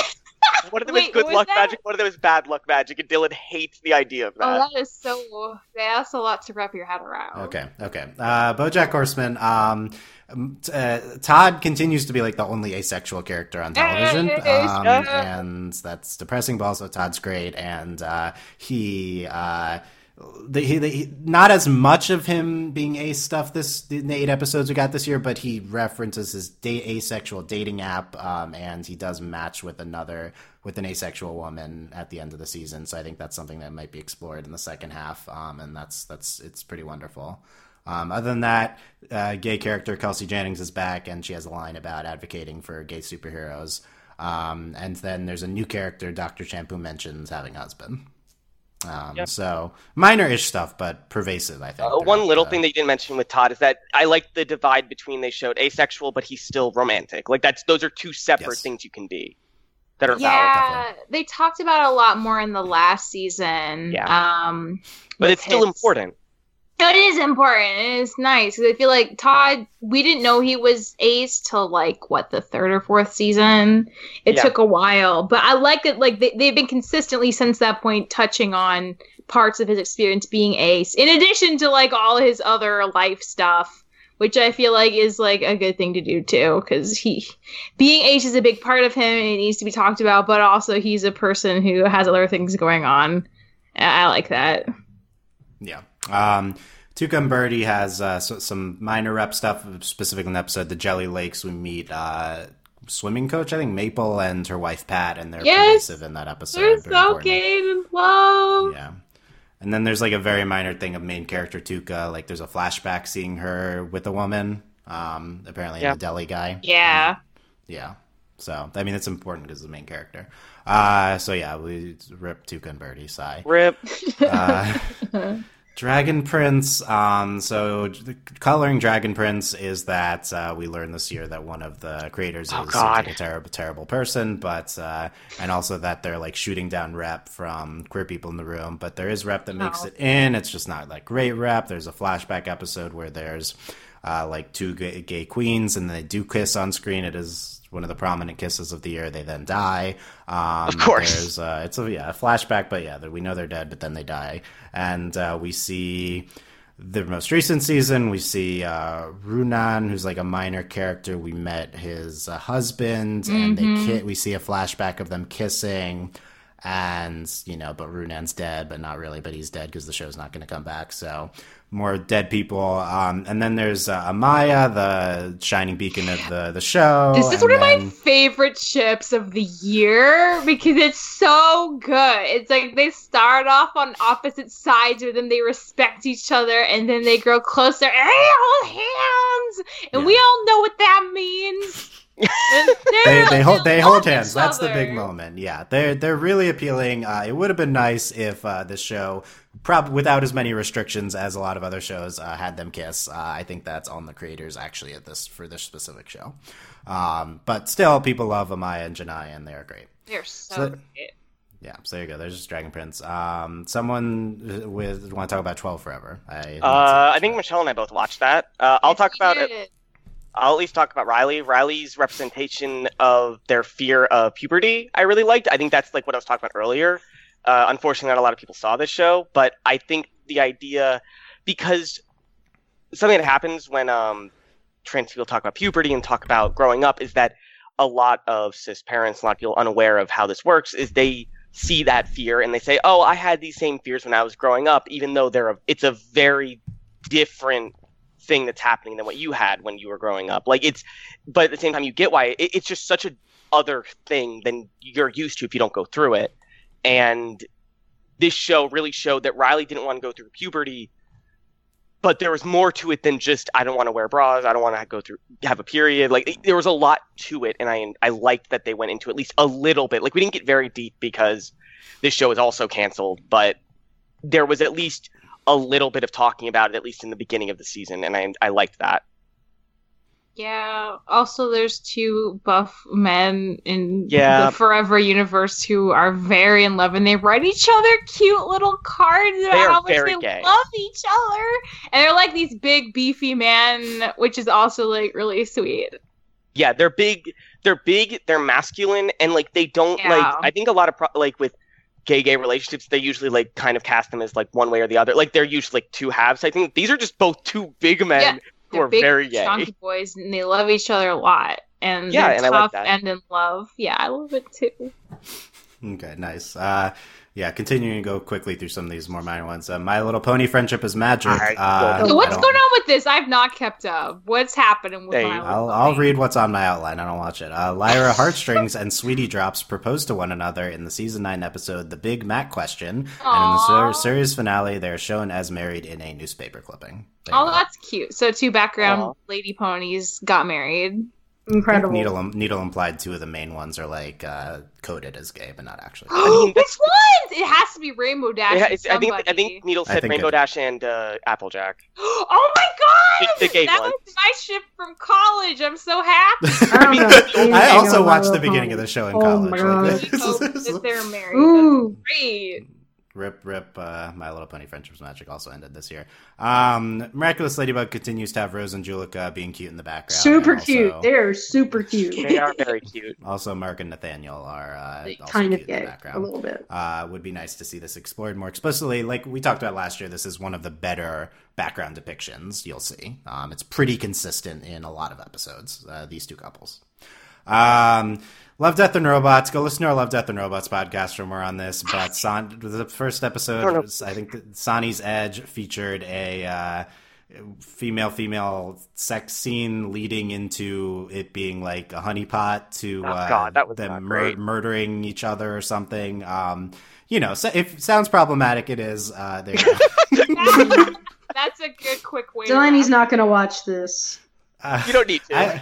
I still think that episode has some good stuff. Okay, I don't know. It's also a gorgeous episode. Like the animation is just absolutely gorgeous, right? stunning. Like, you Love, Death, and Robots equal. It's gorgeous, but problematic, and some episodes are boring. That's what you need to know. Some Turn off episodes your are brain. good. Okay, Has Been Hotel is a one episode pilot. The main character Charlie has a girlfriend Vaggie. They referenced each other being together, although it's not too much beyond that. But that is right off the bat. Queer main character. Would be awesome to see more from the show. They also have this character Angel Dust mentions being with guys, and there's character Alistair, I think we know as Ace, but I don't know if that's presented on the show. I don't remember. I don't think so. But yeah, Charlie and Vaggie, they're great. Big Mouth, yeah. Who's gonna tackle this? I'll talk Look, about it because I have a What's lot. what's the 10? We want the 20-second. I know. explanation of I them. know. I'm going to give you Yeah. the 10 whatever. It's second. bad. It's bad. But the big thing about it is that it equates. It's the main thing is that they're saying bisexuality and pansexuality. The difference is that they find attraction to people. So bisexual people, they find attraction to men and women, and pansexual people find attraction to men, women, trans men. Like they equate men and women to be something separate to trans men and trans women, and that's just like the base level badness of it. And there's more beyond that it goes, and I don't think we need to go deeper than that. Yeah. Yeah, strongly agree. Most bisexual people use the label means everyone at this point, and it is problematic to present these types of things because not Big Mouth has a huge audience, and that's the bad part. I think you could show a character being problematic, but it's I don't To think imply we like all bisexuals are trans exclusive is like a pretty big not good thing to just blanketly state. I also know didn't that's seem not like they true. didn't seem like they understood what they were doing. I would say No, based on absolutely that. not. Yeah. I It's think so what weird they're that they- trying to say is like, because at least, and this is like, being pansexual is something that can mean slightly different things to different people. Same with bisexual. For me personally, I like to think of bisexual as just like the gender or non-gender of somebody is part of your attraction to them. Like it's actively important and why you like find them appealing. Whereas pansexual is more of a like, I like this person for like their personality first, and not so much about like their gender. Like that is less important, if not like unimportant. And I feel like that's like a much broader way to say maybe what they were trying to say, but what they ended up saying was just really bad. But that's still not even really accurate. That's more a definition of demisexual, where you can only be sexual with someone who you find a personal attraction to, like a personality. Look, these labels mean different things to different people. Yeah, I know a lot of people also equate bisexual and pansexual meaning very similar things. So and then they do tackle, I think, an interesting, like, to give Big Mouth the tiniest little star. They explore this. Everyone's like, "Ollie's so cool," but then Jay's like, "I like dudes," and they're like, "What? That's weird. Don't look at me in the locker room, you weirdo." Like, they go through this. They don't really resolve it at all, but they do go through. And Jay is like, "Y'all are hypocrites. Like, you think Allie is cool because she likes girls, but because I like dudes, it's weird." So you are. It's that male gaze. Yeah, it's exactly what happened. I didn't know until now Delaney had seen any Big Mouth. So Big Mouth did that? I've seen almost all of season 3 of Big Mouth. Wow, Delaney's an expert. Tanya needs to take you to like a spa for that. I assume it was for If it helps, she also watches it just for the flaming garbage dumpster fire that it is. But she watched it on purpose, it sounds like, doesn't she? Okay. Never mind, this doesn't matter. This does not matter. Let's get into anime. We want more time for Given, right? I feel like Given's the anime you guys have talked to the most about it this year. And Stars Align, but here's Sarah and Michelle talk about Given. Michelle, do you want to go first? Oh my god. Not in general, specifically the gay. No, I know. I mean, but when we're tackling Given, everything's gay in Given. That's why it's like the breakout gay show of anime this year, because it's all really good. So like all 4 of the main characters in the band are gay and they're in love with each other. 2 of them are like high school, 2 of them are like college plus. I think they're college. Might be slightly out of college. Yeah. The college one is bi, I think, not gay. Yeah. And it's all just the great thing about Given is it does that thing I was talking, like they have so much time to develop these interpersonal relationships, and you get their sense of like where they were before and where they are now, and how being in love with each other feeds into that, and how it impacts like their band dynamic and how their music's progressing, and like finding a name for the band, and like how they're gonna perform if like 2 of them fight because they're immature and in high school but are crushing on each other but can't communicate great because they're little babies still.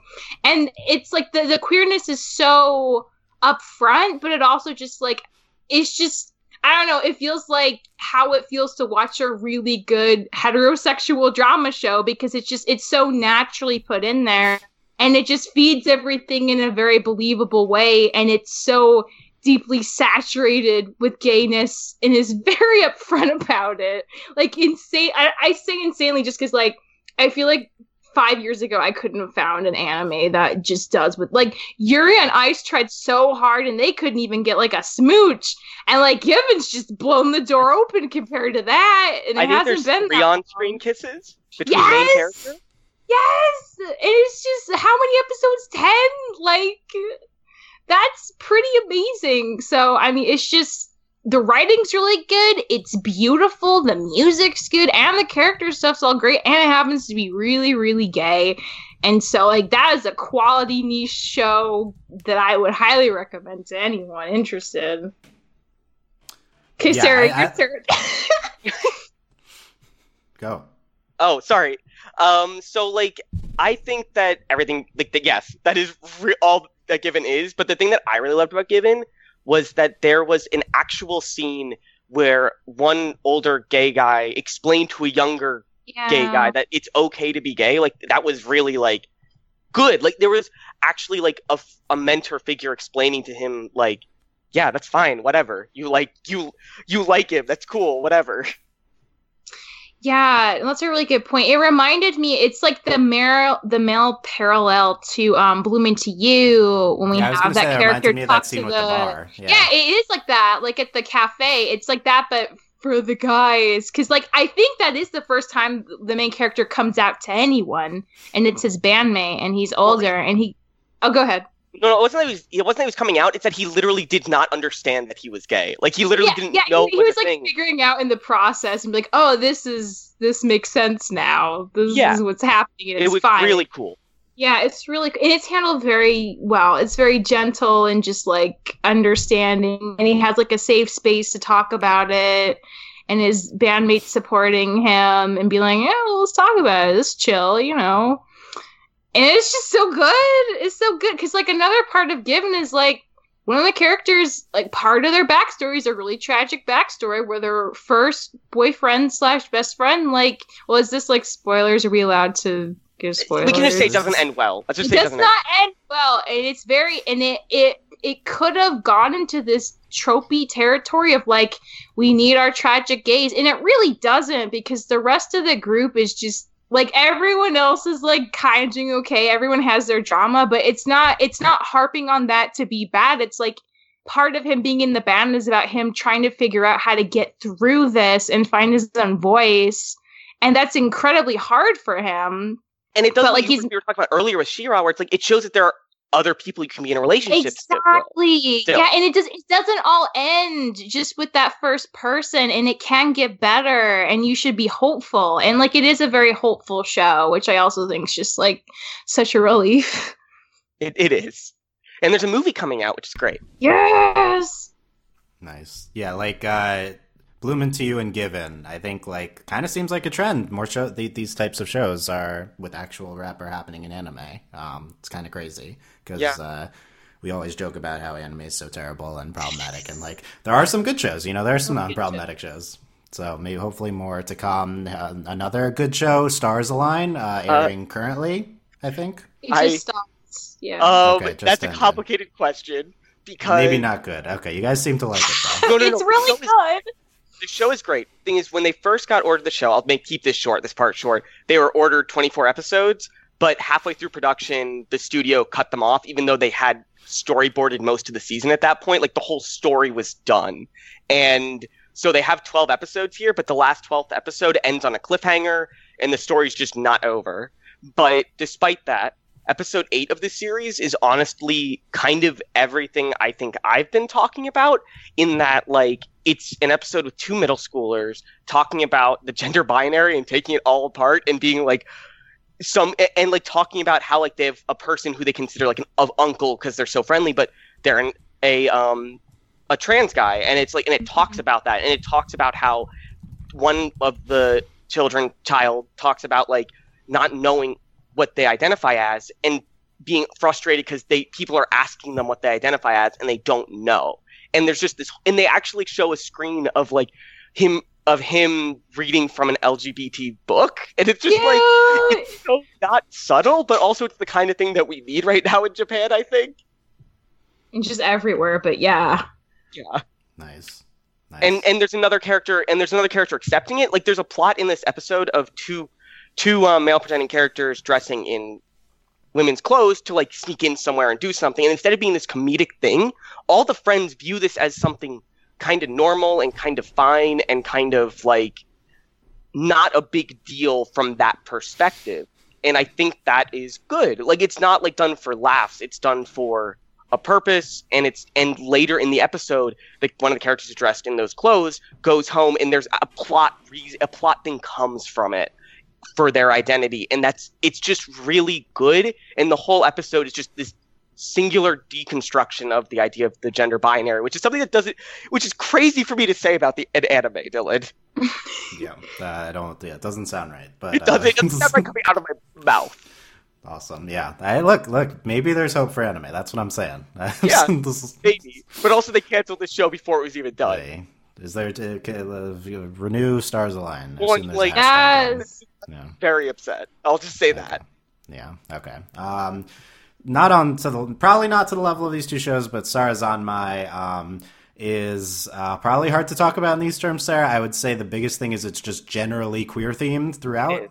It definitely seems like, and this is kind of like what I was talking about earlier, where like, why do we have all these children struggling with their identity, and one of them clearly is gay coded, but I don't think they ever say it in the show explicitly.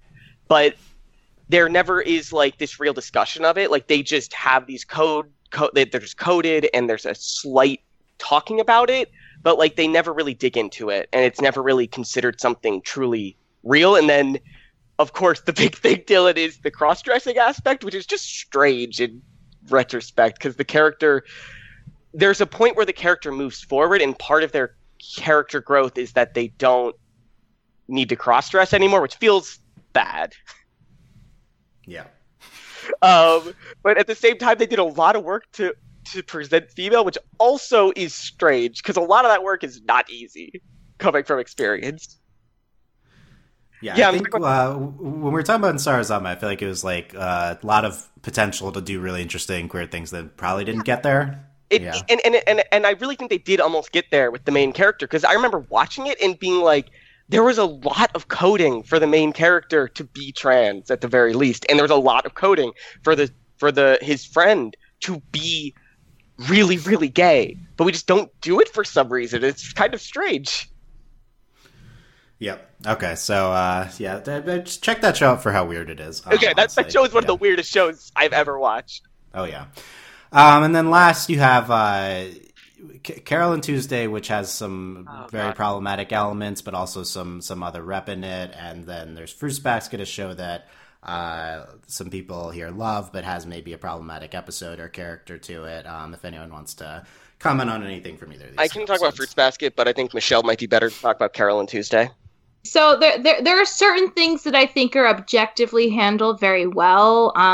You have Gus, who's like the manager of Carol and Tuesday for their band, whose ex-wife is in a relationship with a woman, and they are very amiable, and he like supports her and has no beef, and they're just fine, and she's just queer now, and they smooch in like a very early episode, and it's like, oh, okay.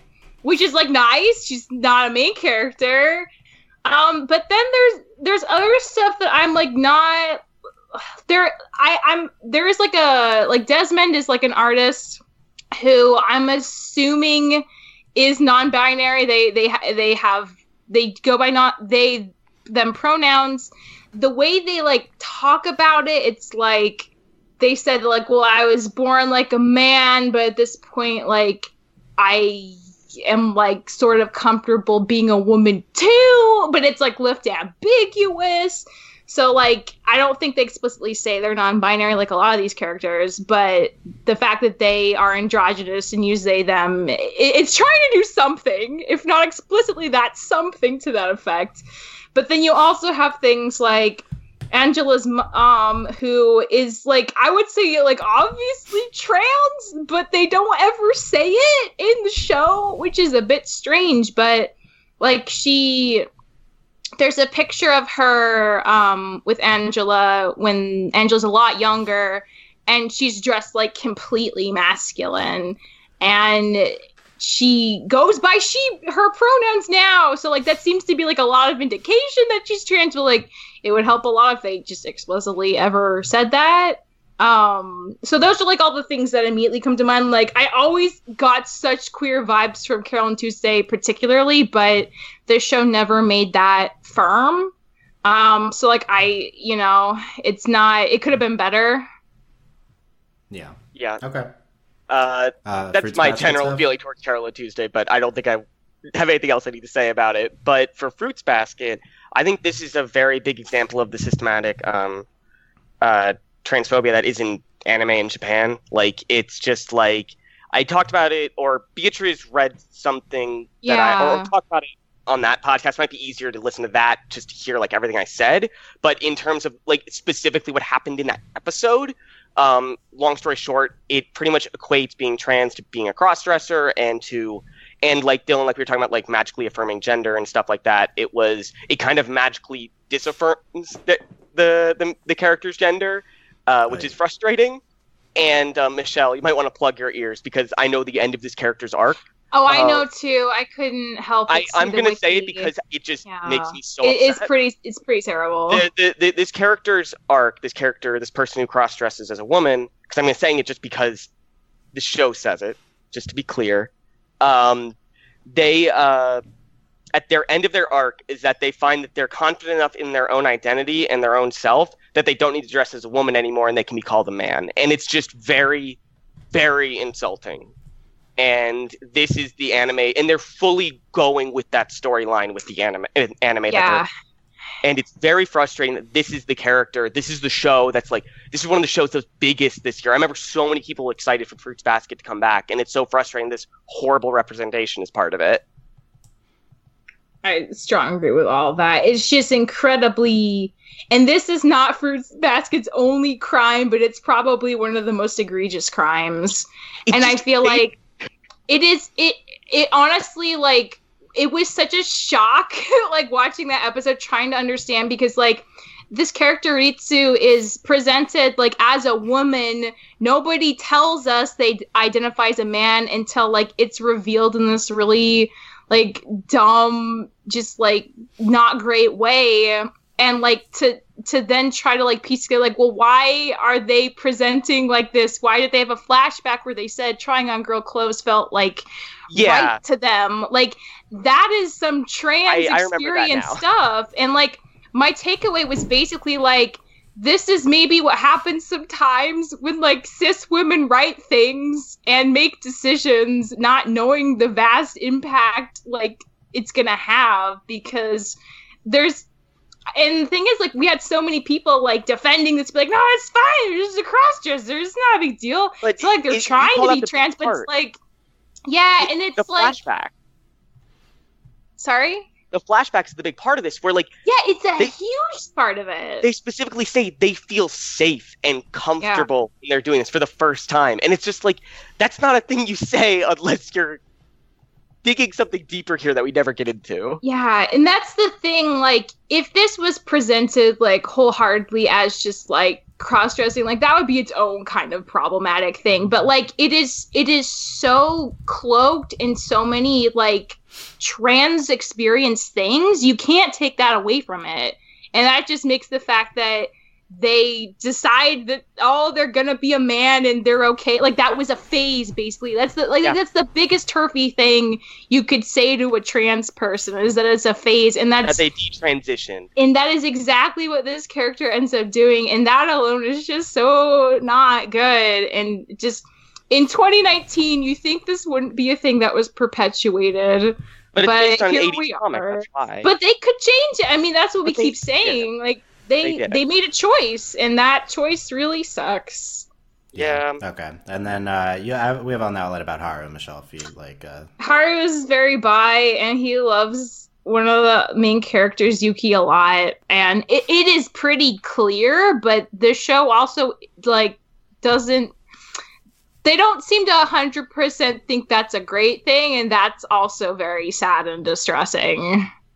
So that's sad. Yeah, sad. Okay. So, in conclusion, anime still a mixed bag, despite some bright spot shows. And there's obviously a ton of problematic stuff happening that we didn't even mention on other shows that we just don't watch. Yeah. There you go. It sucks to end on a bad note. Well, let's end on a good note then, with some final thoughts on anything we've talked about. Michelle, do you have any positive comments to end on? I'm really excited to just see things be even more gay as we move forward. And, like, my ultimate goal is just, like, to have, you know, what I'm hoping She-Ra's gonna do, when I think shows like Given have been doing really well, is just, like, give us full people experiences that relate explicitly to their queerness, to help people, real people watching the shows, navigate their lives with a little more confidence and a little more, like, easily, and with more acceptance. Like, I think that's the ultimate goal. If you're gonna have this in your show, and you should, to take it seriously and think about how you're gonna help real people with it. So that's, like, I feel like, especially with kids, that's especially important. And the fact that there's so many of these children's shows that are starting somewhere is a very good indication of, like, our cultural shift. So I'm just like excited. 2020, come on, let's do it. Awesome. Yeah. Let's see what's coming up. Hopefully, even better than this year. Delaney, any final thoughts? I believe 2020 will be queerer than ever. Yay! Bold statement. This is my bold statement. We will find out we'll next year. Let's start off strong soon. Okay, we can do it. Sarah, final thoughts. There was a lot of fun stuff this year, and that's good. We don't have to do sad gays all the time. Yeah. Like, that's probably the biggest thing. And also, I think the biggest thing is that, like, it feels like a lot of creators are being a lot more vocal about the censorship that's happening, even if it's just, like, little things. Like, it feels like we know about the censorship happening in a more tangible way now. That might just be, like, recency bias, but I think that's actually happening. Which feels like... Yeah. Which feels like it's definitely not enough, but I mean that, like, it's a big deal that they feel like they can't even say that this happened. Right, like addressing that there is like an actual problem is part of the step to like making it less of a problem. Yeah. Yeah, it's not a big step, or it's not like a big step forward, but it's a step that we need to take at some point. Yeah. It's talked about more. I think that's part of the breaking the ceiling type thing. I think able to be talked about and able to be shown more, and hopefully all that continues. I thought there's a lot of great stuff we talked about. So thank you guys.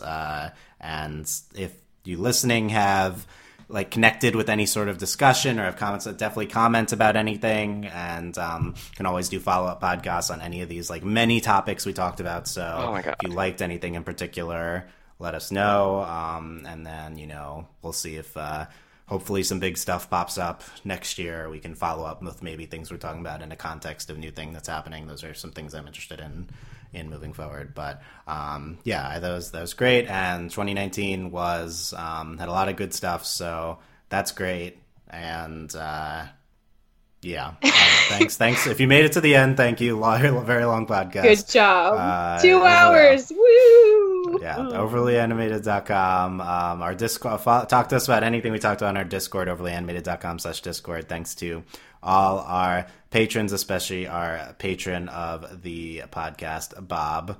And thanks as always to our patron executive producers, Ryan, Steve, Alex, Beatrice, Hugh, Michael, and Needle. If this year we talk about a lot of these shows that we've talked about in more detail on this podcast, and a lot of these types of rep issues and just rep in general throughout a lot of our discussions. If you're new to us, all that's at overlyanimated.com, and subscribe all those places. So thank you guys for listening. We'll see you next time. Bye. Bye.